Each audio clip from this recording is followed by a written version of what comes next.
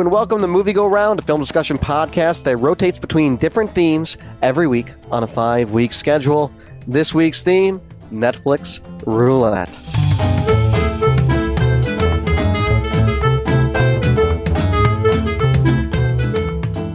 Hello, everybody. My name is Brett Stewart. Joining me, as always, my superb two co-hosts, David Luzader. How are you doing? I just finished this movie like 10 minutes before this podcast, so I don't know how I'm doing yet. That's kind of the perpetual state I tend to be in when we record. I actually watched this earlier because we pushed this recording back due to my work, so it forced me to watch it a couple days earlier. And I think that was beneficial. I think I might start doing that and making a habit of it. And someone that does do that is Nicole Davis. How are you? That's me, because I like time to sit with a movie and think about it for a while before I make up my mind entirely whether I like it or not. So, well, the movie that we have to discuss whether or not we liked it or not is 2014's Clown. And before we do that, I do want to make an announcement of what next week's movie is going to be. It's going to be Drive. What year did that come out, Nicole? 2011. 2011, the Ryan Gosling vehicle driving around in a vehicle. And it's a future classic. So Nicole is making the argument that the movie is going to be a future classic. The reason I'm laughing is because I have a cat jumping all over me. This is what happens when you record a podcast and you've just moved. But Clown, 2014. Be sure to tune in next week for Drive. A loving father, played by Andy Powers, becomes a savage killer while wearing a cursed clown costume that won't come off. So, let's talk about this movie. We have to on Netflix a number of times because I frequent the bad horror section of Netflix. It's really just my second home. So this had been something that I had debated many a time, and this finally threw me into it. And it wasn't actually completely horrible, was it? No, I would agree with that. We got to the end of the movie, and I was just like, well, I didn't hate it. I didn't love it, right? But I didn't hate it. Yeah, it's just not for me, I think, is kind of what it comes down to in a lot of ways. Pretty much. Or it's there is an audience for this movie, and who is that audience? That is a great question. People who see Blumhouse movies? Yeah, surprisingly, this is not a Blumhouse movie.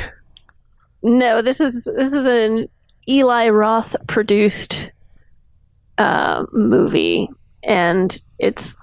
Oh, did you see the other two names of producers on there? Executive producers? No, I did not. Harvey Weinstein. Bob and Harvey Weinstein. All right. Well, that aside, the better reviews that I saw for this movie were mostly from the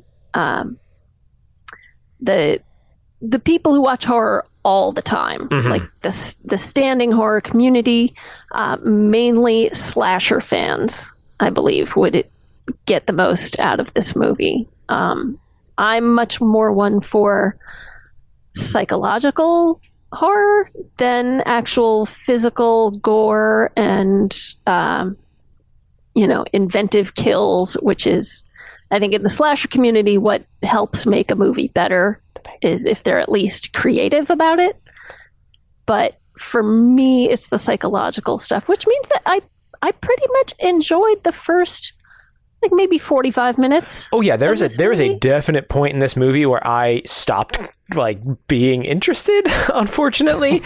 Right. It's after Peter Stormare is introduced, because when Peter Stormare comes on, I'm like, okay, I'm in. Great, cool. You're like, oh, Peter Stormare. Look, it's a real actor in here. Let's go. And then he attempts to kill him, and I'm like, cool, yep, still in this. And then everything after the car crash is when this movie started losing me. Yeah, I love Peter Stormare in this movie. I think you've hit it. Yeah, so. I like Peter Stormare in most movies. I would say underused in this movie, I guess. Most movies underused Peter Stormare. He's trying to make up for it by overacting, but... Right. This is a movie that has killing kids, which is always a tough thing to to enter. Yes. It's a challenging realm to do well and to do without coming off as really icky. Yeah. And actually, speaking of killing kids, I went to I'm concerned last weekend. It's a weird transition, but it's relevant. Uh-huh. For those unfamiliar, C2E2 is essentially Comic-Con in Chicago.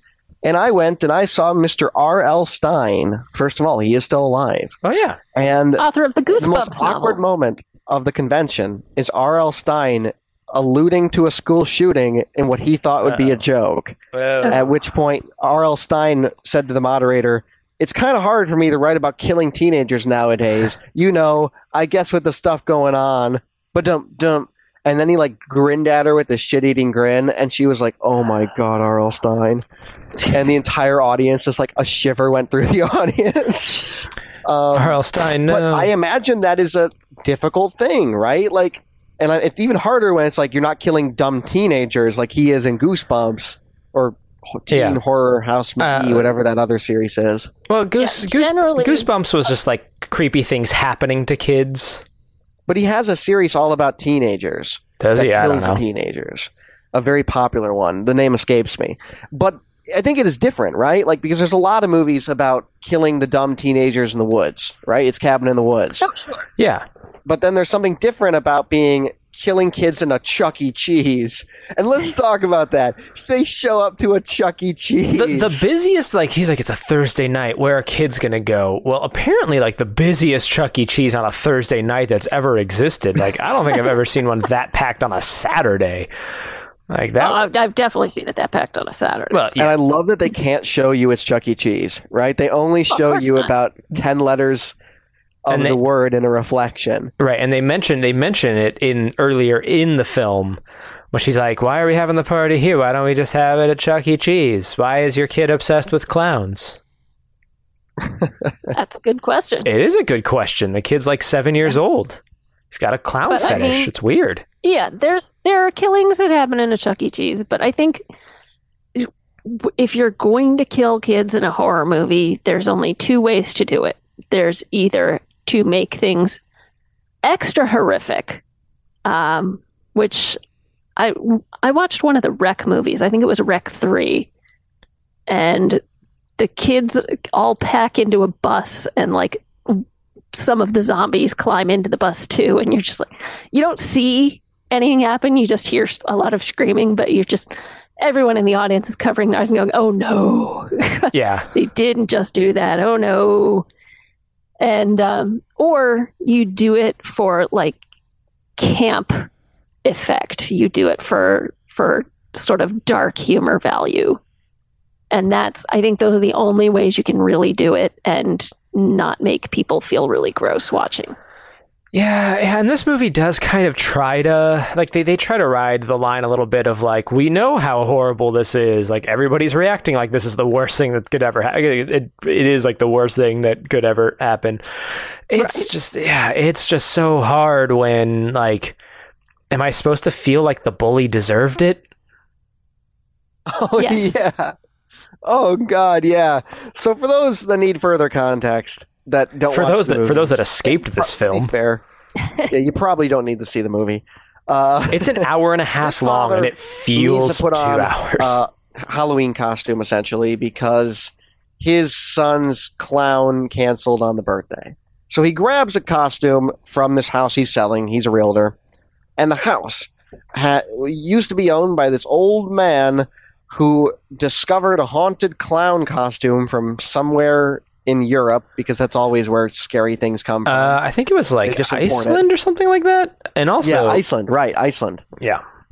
And he puts on the costume and the mask and the nose and the hair, and he can't take it off. And it gets worse and worse as the demon that lives inside the fibers of this costume slowly envelops his body. Because it gets worse and worse. Yeah, because it's not a costume. It is the skin and hair of the demon, and putting it on turns you into it. Right. Yeah. I had a question that I put in our docket, which was, who puts on a clown suit that appears to be made from reptile skin Does that seem like the sort of clown costume that's really appropriate for a child's party?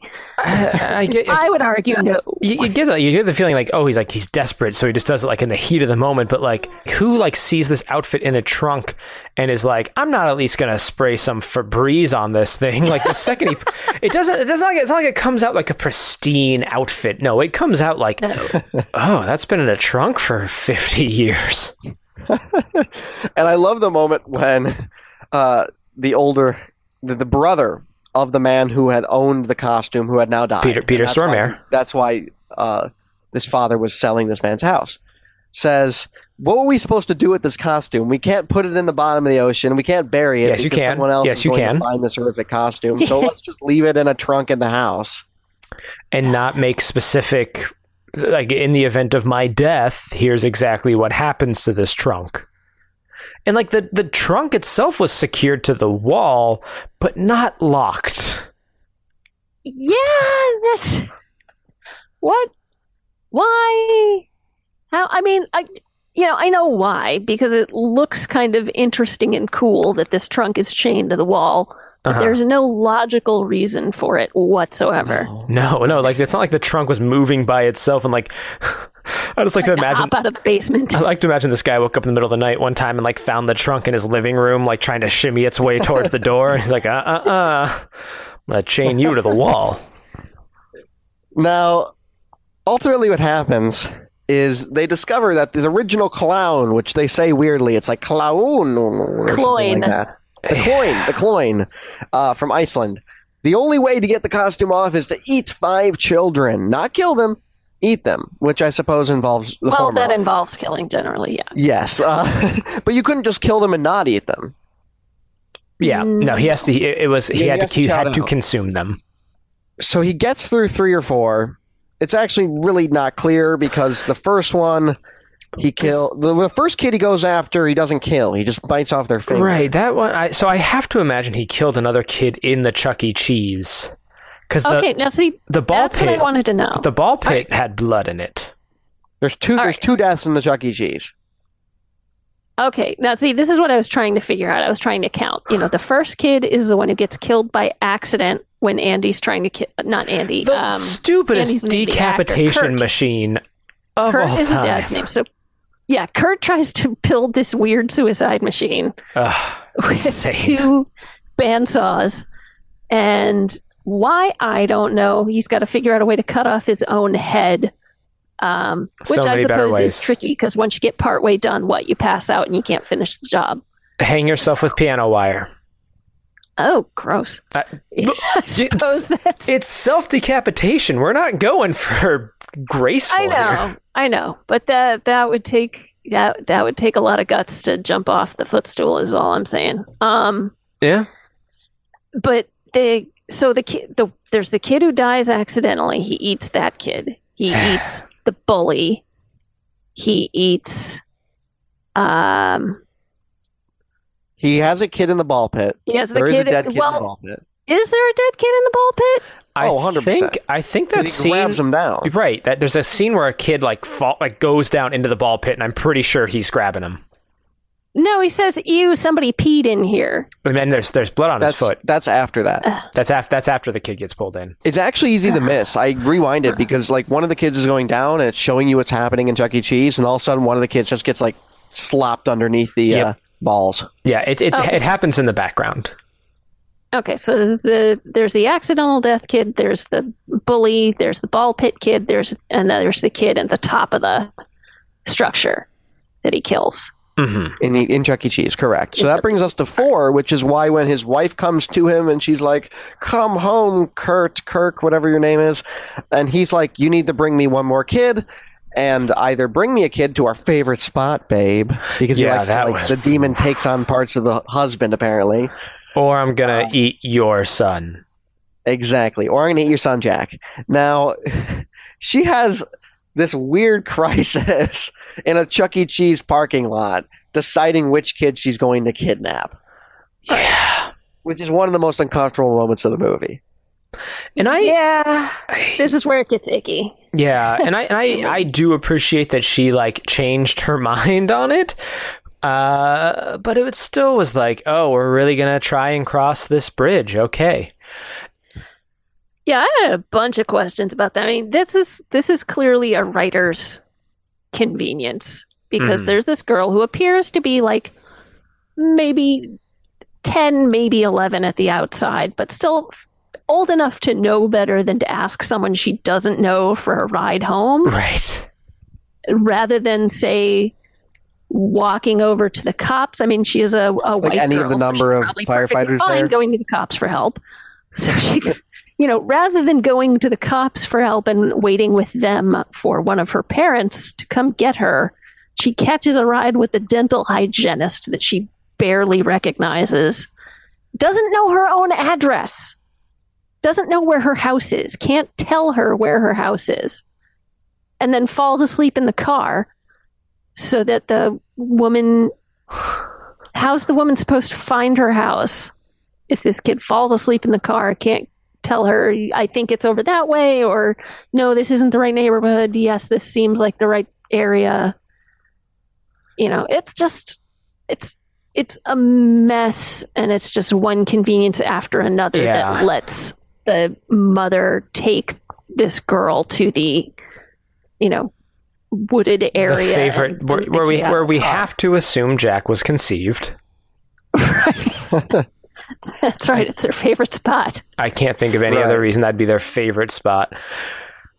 This movie skips over any characterization. We get no time with this family or this guy before the clown suit's on him, and then I appreciate the second scene. Yeah, right. I appreciate that they want to get this movie going, but and they're not going to waste time. Right, but, which is why the second half kind of feels like such a drag because everything is well underway, and now we're just stewing in it. Yeah. What was oh man, I was gonna say something, but that's not good radio, so someone else can go ahead. Well, what I want to talk about with this mom is she brings up for me one of the underlying problems of a lot of poorly written horror movies, which is what happens after the fact. Because ultimately what does happen is she goes to drop off this little girl in the middle of the woods, realizes that the clown was never there to begin with. It had immediately gone for her son, Jack. So she runs home. Her dad's there. Her dad is there bringing Jack there despite her asking him not to. And the dad's like, oh, I'll just clean up all the blood of whatever your husband killed. No. It is not whatever your husband killed. It is you killed your husband and I'm going to cover for you. That is what he is implying. That's what her dad believes. Yeah. Which, what the hell? Oh, I thought it was he killed somebody. No. We don't know where he is. I'm going to cover this up. No, the dad was like, oh, honey, finally, you killed your husband. Don't worry. I'm going to clean it up for you. Right. Your daddy's little girl before he just gets destroyed by the clown. I think one of the only times the clown actually does kill an adult. Yeah, for no particular reason. I don't know. Had you seen their relationship prior to that? Maybe it wasn't the clown killing him. Yeah, that's true. It's true. Maybe it was Kurt. Yeah, this is one of those things where it was clear in the movie from minute one that the wife's father had never ever approved of the husband. Yeah. To the point where he's ready to celebrate when he's dead. Yeah, and you finally. Why? What little we get of Kurt's personality before the demon starts taking him over. As much as I love this, his name is Kent. Kent. Okay, sorry. As much as I would love that, someone who loves this movie is listening to this right now, and it's sorry. Come on, if you love this movie and are yelling at us, then I'm sorry, Kent. So Kent, before Kent gets taken over, we see that he's a thoughtful businessman who works well with his contractors. He is a dutiful husband and father. Kind enough dad that when the kid's clown doesn't show up for his party, he's willing to try to improvise a clown suit for himself to go stand in for it. And he shows up at the party and he acts like a clown. Dumbo the clown. Dumbo. Which should have been the name of this movie. That's true. That would have been better. But Dumbo. Ugh, I hate it so much. It's a terrible name. It's a terrible clown name. But, he gives it his best shot. And, more power to you for trying to make your kid happy. Yeah. But that's all we get of his personality.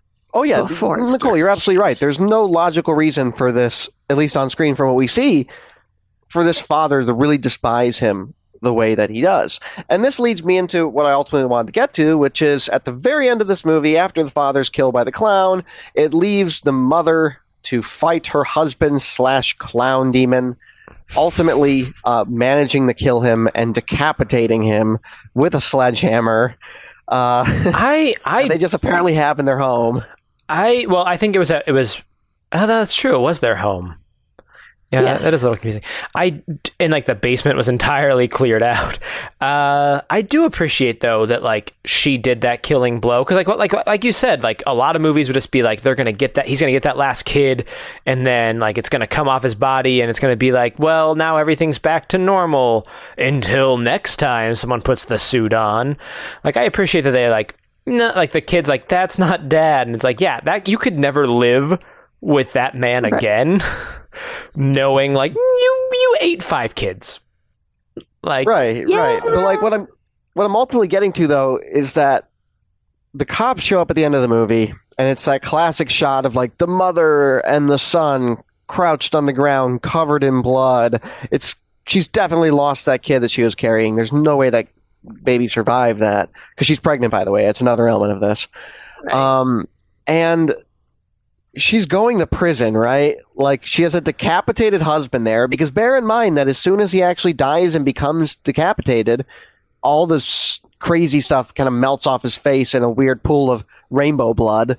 So it just looks like she killed her husband, who was in a clown costume. Her father's just mysteriously dead. And all of a sudden you can probably connect a million different things here when they do an autopsy on this guy, and there's dead children in him. So, I think you could get a self-defense claim in there. I think she could get out of jail time. Okay. This is always one of those things for me with horror movies where I watch at the end and I'm yeah, maybe I had fun on this ridiculous journey, but I don't find anything that's now going to happen afterward believable. Yeah. How is that just going to end? I don't know. That bothered me a bit. The one part of this movie I did find entertaining, since we're kind of on that train, is when he attempts to kill himself with the revolver, and there's a spray of rainbow blood on the back. I laughed. I laughed out loud, because he's not dead, but just the fact that your blood apparently turned into rainbow blood. Which is the same rainbow blood that the dog has, because the family dog, when his wife yanks the nose off of him, eats the nose, and the dog goes crazy and turns into a crazy-ass clown demon dog. Which dog. I don't really get why that happened, or the point of it. There was no point of it. No, there's no point to it. It's just an additional, I don't know, horrific element where they have to decapitate the dog. Yeah, or Peter Stormare comes in and chops this dog's head off. Also, that's another question at the end of the movie. What happens to Peter Stormare? This mother, he's helping you. He is the only person that believes you. He's the only person that knows what's going on. And you leave him at a crime scene at a Chuck E. Cheese. And where the cops are showing up that moment. And he either got shot, because they were drop your weapon, drop it, and he's covered in blood, or he got arrested. I don't know. That's one thing that kind of needed some follow-up, I think. I don't like the mother in this movie. I just don't. I feel like she's handling this poorly, and I understand that there's not probably a better way to handle it. There's not really a guidebook on so your husband has been possessed by a demon clown. Yeah, there's not really a section of the bookstore for that. Surprisingly. Right. Although I did kind of imagine her trying to take him to a priest or something. That's what I thought. Good. That's what I thought was happening. When she goes to, I guess it's Peter Stormare's house, and is poking around in the basement and finds the setup for the metal chair, right, where he had been chained up when he had the suit on. I thought for sure that on that videotape there was going to be like some sort of exorcism rite. Yeah, instead you just have the brother, like, I guess, feeding him terminally ill children. Yep. Oh. Yeah. That happens in this movie. Not on camera. Not we on don't camera. see that happen, but No. it's alluded to. It's like, well, these kids are on death's door anyway, so. Yeah, and there's just... Is it really that surprising, though, that the guys that just own an unreasonable amount of mannequins are the ones that ran into this costume? There's so much like about like the interesting, like the implications of what the brother did and like dealing with the fallout of it, that like I'm way more interested in that story than a guy in a clown costume running around eating children. Maybe we need an origin story. Maybe we need, dare I say, a prequel. Oh God, please no! This movie barely made any. I don't think it even made its budget back. Or no, it did, but it didn't make enough to like be profitable. Well, I mean, the only reason this was released in the U.S. is because it was directed by John Watts. Yes. Now, John Watts was the director of a small indie movie called Cop Car with Kevin Bacon that did pretty well. And more as recently, seems to be the pattern lately, again, white guy with a mildly successful indie movie gets handed a giant franchise, and he directed Spider-Man: Homecoming. Yes. Oh, wow. Okay. There you go. So that's why Clown got released. I think this was released like 3 or 4 years after it was made. Yeah, it came out in... it was made... I think it came out in Italy in 2014. And then it didn't get it to the United States until 2016. Yeah, it took a couple of years. Well, let's have a deeper topic of conversation into the philosophical nature of filmmaking than this movie really deserves. A lot of the negative reviews for Clown use the term mean-spirited. Do you believe that it is? What makes a horror movie mean-spirited? This is something that Nicole discovered, and she's right. Like, I went on IMDb, I was reading through reviews, and I saw mean-spirited a couple times, and I was really racking my brain because I was like, yeah, horror, it's supposed to be mean-spirited. But at least for me, what it was I think it ties into what Nicole was alluding to at the beginning of the program, which is there's only certain ways you can kill children in a horror movie, and since this really doesn't go down any of that avenues, it just comes off as like the cheap killing of kids. And maybe that's what's mean-spirited about it, is that it's not inventive about just killing children. I don't know. What do you guys think? It's difficult. Is this movie mean-spirited? I don't know, because it's not like that first kill when the kid gets killed by a razor blade shooting out, and it goes through his midsection, and he decides like, he gives into the hunger. Like that to me, like exploring that of like, what does that psychologically do to somebody? And like, that kid obviously had parents. Like there is a lot there that doesn't ever get followed up on. I'm more interested in that, but then it devolves into like child killing. And I guess that's kind of, I think because it's kids dying, that's where people are getting that word. And they're like, it's mean when kids die because they're the innocent ones. We got to protect the innocents.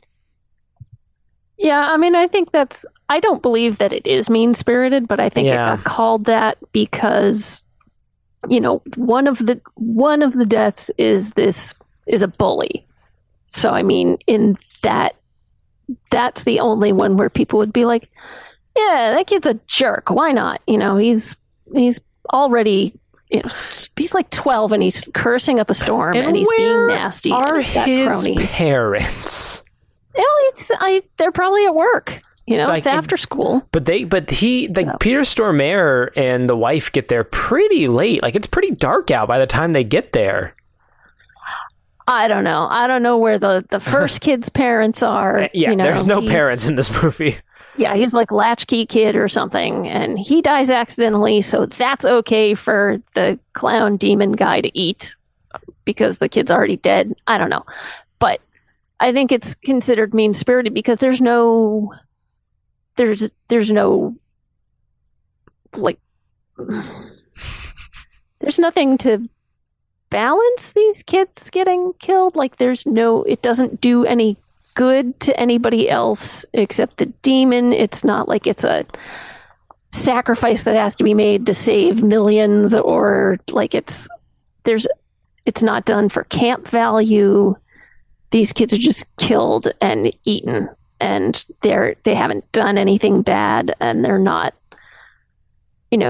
so it's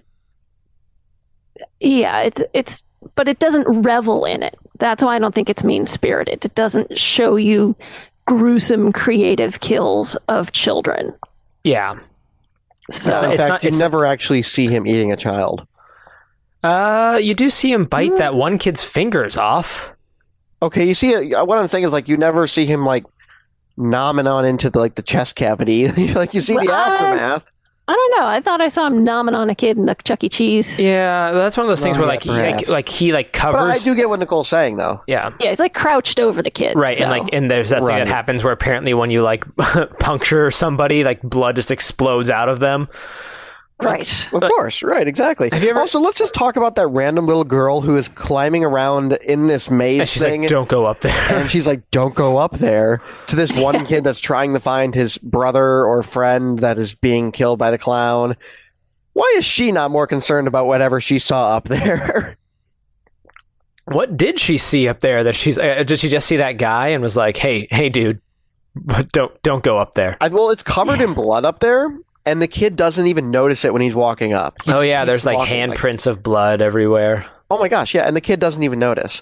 So and first of all, I don't even think Chuck E. Cheese maze things. That thing was huge and tall and long and dark. They cannot comfortably fit adult males.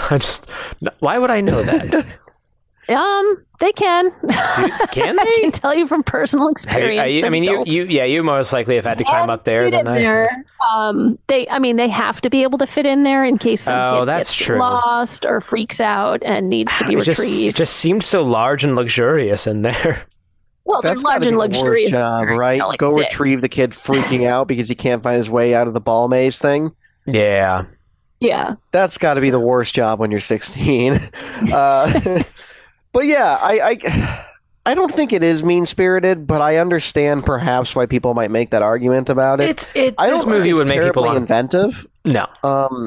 And maybe that's to its benefit and detriment, because to its detriment, it's not terribly interesting, but to its benefit, it's maybe not great to get really on-screen experimental when killing kids. I don't know. It's dicey territory. And the famous words of R.L. Stein last Saturday.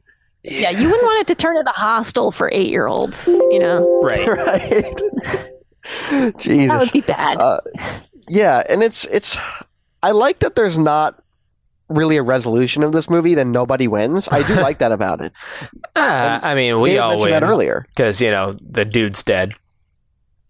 Right, humanity wins. I totally thought, just like everyone else, he'll get the fifth kid, and I actually thought the fifth kid would be inside of her. I thought that he would grab it, and he kind of was going for that, right? That would be it.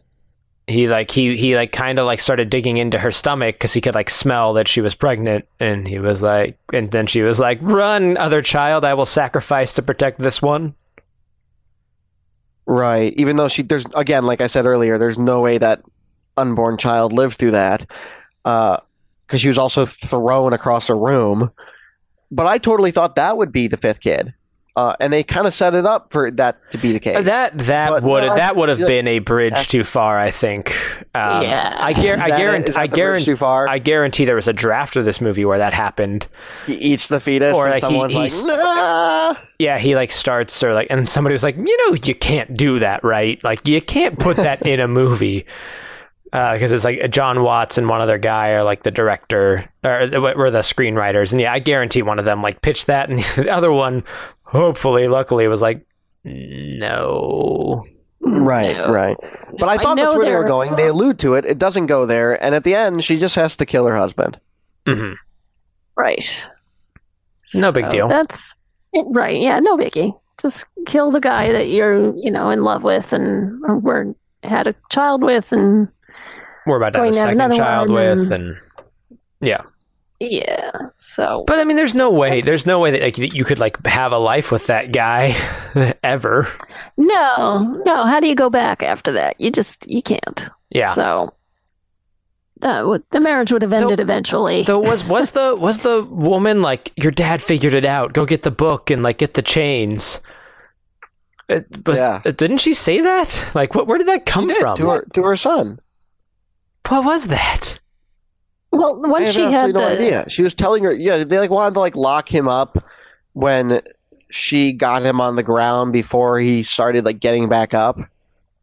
Yeah, she got the chain around his neck. Right. And then it turned from like, let's lock him up to let's kill him because there's apparently no other option. Also, that's not how heads work. I don't care if you're a demon or not a demon. That's not how heads come off. It seemed like there's a spinal column in there. You know? Well, she had to rip shit. She had to tear that out after. No, that does not stretch like silly putty like that. I'm not buying that. Yeah, I think realism kind of wasn't the point of this movie. I'm fighting a losing battle here. Boy, yeah. I mean, it kind of dug into his neck a little bit, you know, when he was like trying to launch himself towards Jack, and you could see it like digging in there. So he'd done some of that pre-work. I guess. We're really running out of things to talk about, aren't we? I'm trying. We're talking about the pre-work he's done by running forward with a chain around his neck. It's hard because it's like yeah, we could talk about specific like scenes in this movie that are just like kind of ridiculous or like not like just kind of I don't know whatever. But there's not really like this is a movie that you watch and then forget. You know, you don't. If this is somebody's favorite movie, please explain to me why. But yeah, I mean, this is the hazard of Netflix roulette, is getting just kind of middle of the road stuff. It's not fantastic. It's not terrible. It's just sort of there.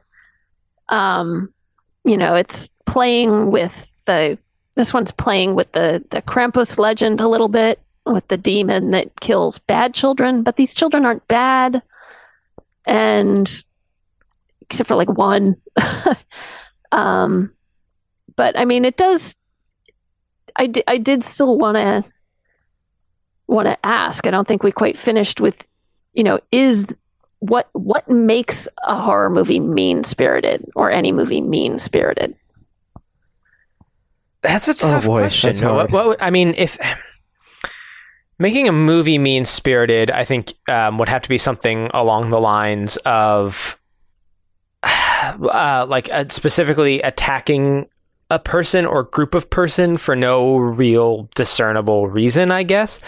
Just being like very in your face of like you have a movie that's like very obviously about how black people are evil and like it's a good idea to like kill black people. Like that would be a mean-spirited movie. I don't know. Like, I don't know. It's, what do you guys think?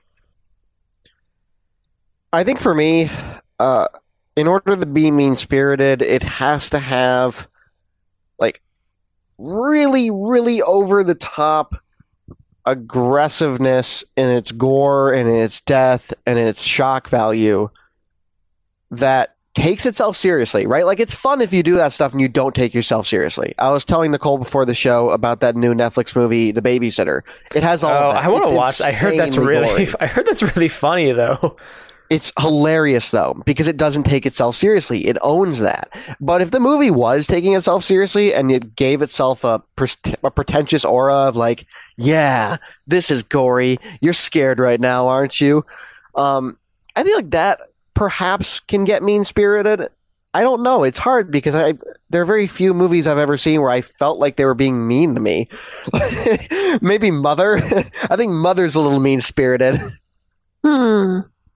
No, we could have long talks about that movie. But yeah, I mean, to me, mean-spirited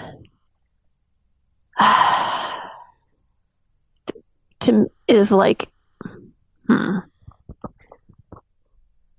Yeah, it's not an easy question. Because I think it's kind of something that it kind of varies. Like for some people, child killing is mean-spirited.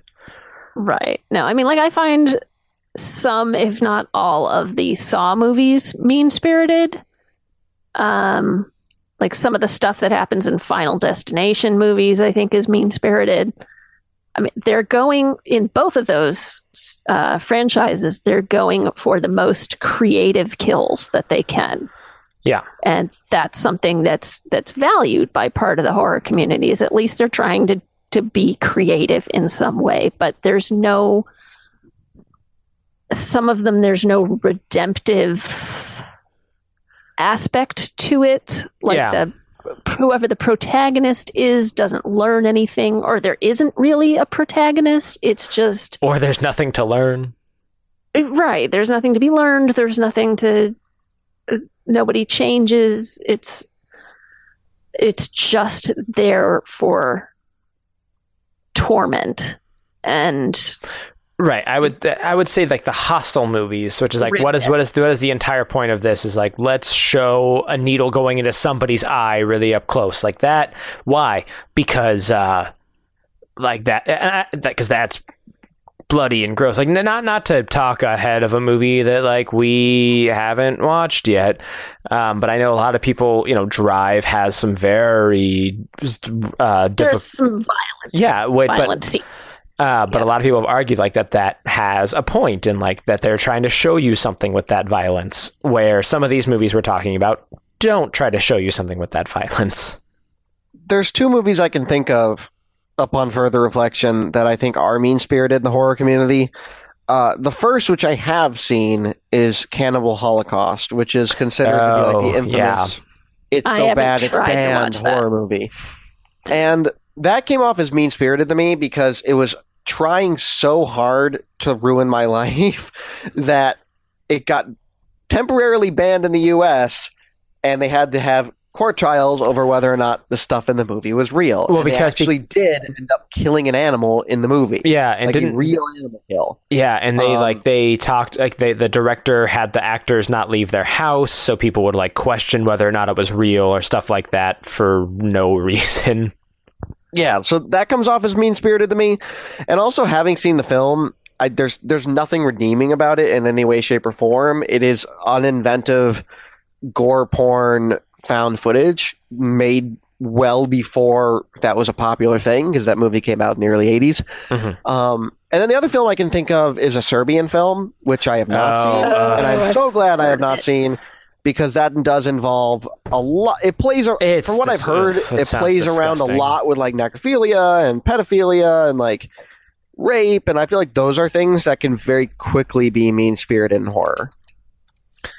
Yeah, I forgot about a Serbian film. I think I read the Wikipedia entry on it one time and was like, why would somebody do that? And there are people who is. Oh my God. Like, the Wikipedia entry, if you dare even read the plot synopsis, will explain to you why you never need to see that movie.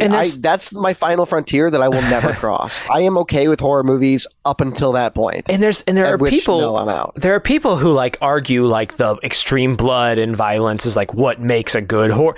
Horror movies equate in a lot of ways to like metal music, where metal music has a giant divided fan bases. Like, well, I'm really into like grindcore metal or like black metal, death metal, stuff like that. Melodic metal, there's like different kinds of metal, and I feel like horror movies kind of have that same thing where it's like, well, I like the psychological thriller, I like the slasher films, and for some people it's like, I like the gory movies, like that's what's interesting, and like that's not horror though. That's just torture porn, as it's been said a million times, but it's true. Well, I don't know. I think not always. I think sometimes gore has a point. But if the point of your movie is gore, is what I'm saying. Well, yeah, okay. If that's the entire point of your movie, then I agree with you. Then no, it's got... Yeah, like, for example, there needs to be some value to it. Like, it's teaching you something. We watched The Midnight Meat Train. That was not a great film, but I wouldn't argue that it's completely without merit. Yeah, I was trying to be artistic, at least. Yeah. Yeah. I don't know if it always succeeded, but that's what it was trying to do. Not a great movie. Yeah, and another thing I would shout out, and I know Nicole will echo me as having seen this on Twitter last night, is Nicole and I went and both saw a PG-13 horror movie this week, A Quiet Place, which is amazing. It is so good. It's so well done. It's so inventive. It is not. It has some blood. It's not at all gory. I think, and that falls into the realm of psychological and is a little bit aggressive when it needs to be, and it's very effective. So you don't need to have that stuff to be horror, I think. I think that gets overlooked a lot, and in fact, I bought these tickets just fully being like, oh, this isn't our movie. I'm going to see some gore. I'm going to see something come out of the woods and just destroy John Krasinski and stuff. And like, no, after going and seeing the movie, I was shocked to look at my ticket stub and realize it was PG-13, and then I thought about it, and it made perfect sense to me. So yeah, I need to see that movie. It's yes, you do need to see it. It's very good. It's very David, intense. go see it.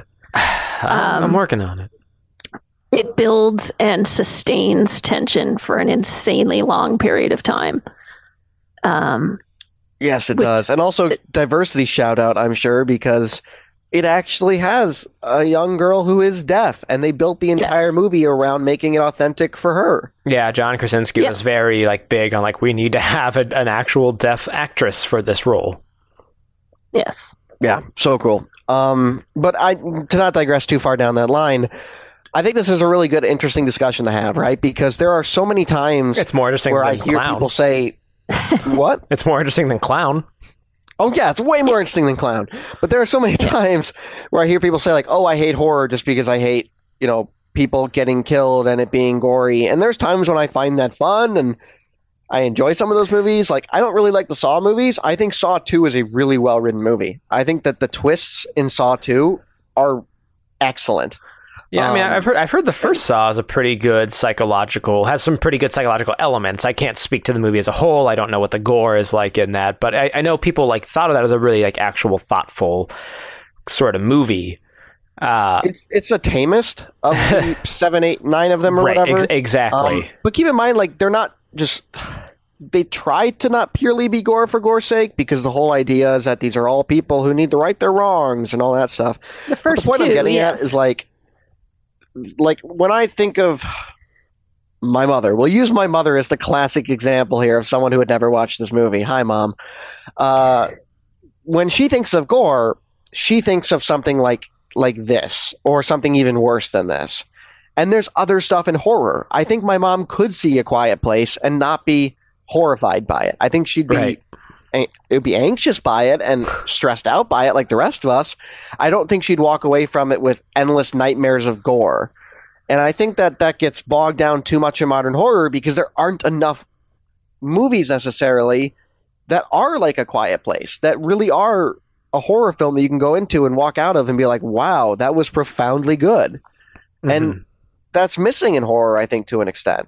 And this movie is kind of in just the weird middle road. I don't know. It is a movie that you are up late on a Saturday. For people who are going to watch this kind of movie, it's you're up late on a Saturday night. You've got two screens going. One, you're got a video game that you're playing, and the other, you're putting on a bad horror movie to have on in the background, or oh, we're going to have friends over and watch cheesy bad horror movies. This is not a movie that I see people sitting down and being I'm going to watch a thoughtful film about a clown. Which is probably as Nicole said, the curse of Netflix roulette, right? This is the kind of thing you are going to find on Netflix at 2 a.m. and just watch because it looks interesting enough. So I think really what I want people to take away from this is just go see it. Wait, you mean if you want a frightening clown movie? It's a clown movie? If you want a frightening clown movie, you'll get something out of that, I think. I don't know. What are your guys' thoughts on this movie as we wind down here? Nah. Yeah, pretty much. As soon as the movie ended, I watched it with my kids. And I have to say, partway through this movie, after he tries to kill himself, I paused it to go make dinner, and I was sure the movie was 2/3 of the way over, and there was still an hour to go. No, you were barely into the film when that happens. Yeah. And I was just oh no. We finally got to the end, and my kids looked at me, and I looked at them, and I was just well, I didn't hate it, didn't love it. It's there. It was, parts of it were interesting, and parts of it were boring, and parts of it were just, the horror effects, the actual makeup for the demon was interesting. Yeah, it's really hard to make something that looks kind of like a clown utterly terrifying. I think they went too far in distorting the whole face so that it didn't look even vaguely human anymore, really. Oh, that's interesting. Yeah, because ultimately it had the one horn like a unicorn. Mm-hmm. Yeah, it had like one horn like a unicorn, and it looked kind of like it was wearing this weird party hat. So to me, because it was supposed to be a clown. So I mean, I think that took away from it. I think it was a well-made makeup. Kudos to the makers. I think it was well made, and you couldn't see the lines, but it just took away. It wasn't scary to me. So. Yeah. Like there was parts when it's like you could see like the transformation happening in the middle parts of the movie. That was like, oh, that's actually like pretty well done makeup. And then once it got into like, eyes are going weird. And... once it like there's lines around his face, and like once it went into full blown creepy clown demon, I was like, nah, I checked out of this movie a long time ago already, and this is not bringing me back.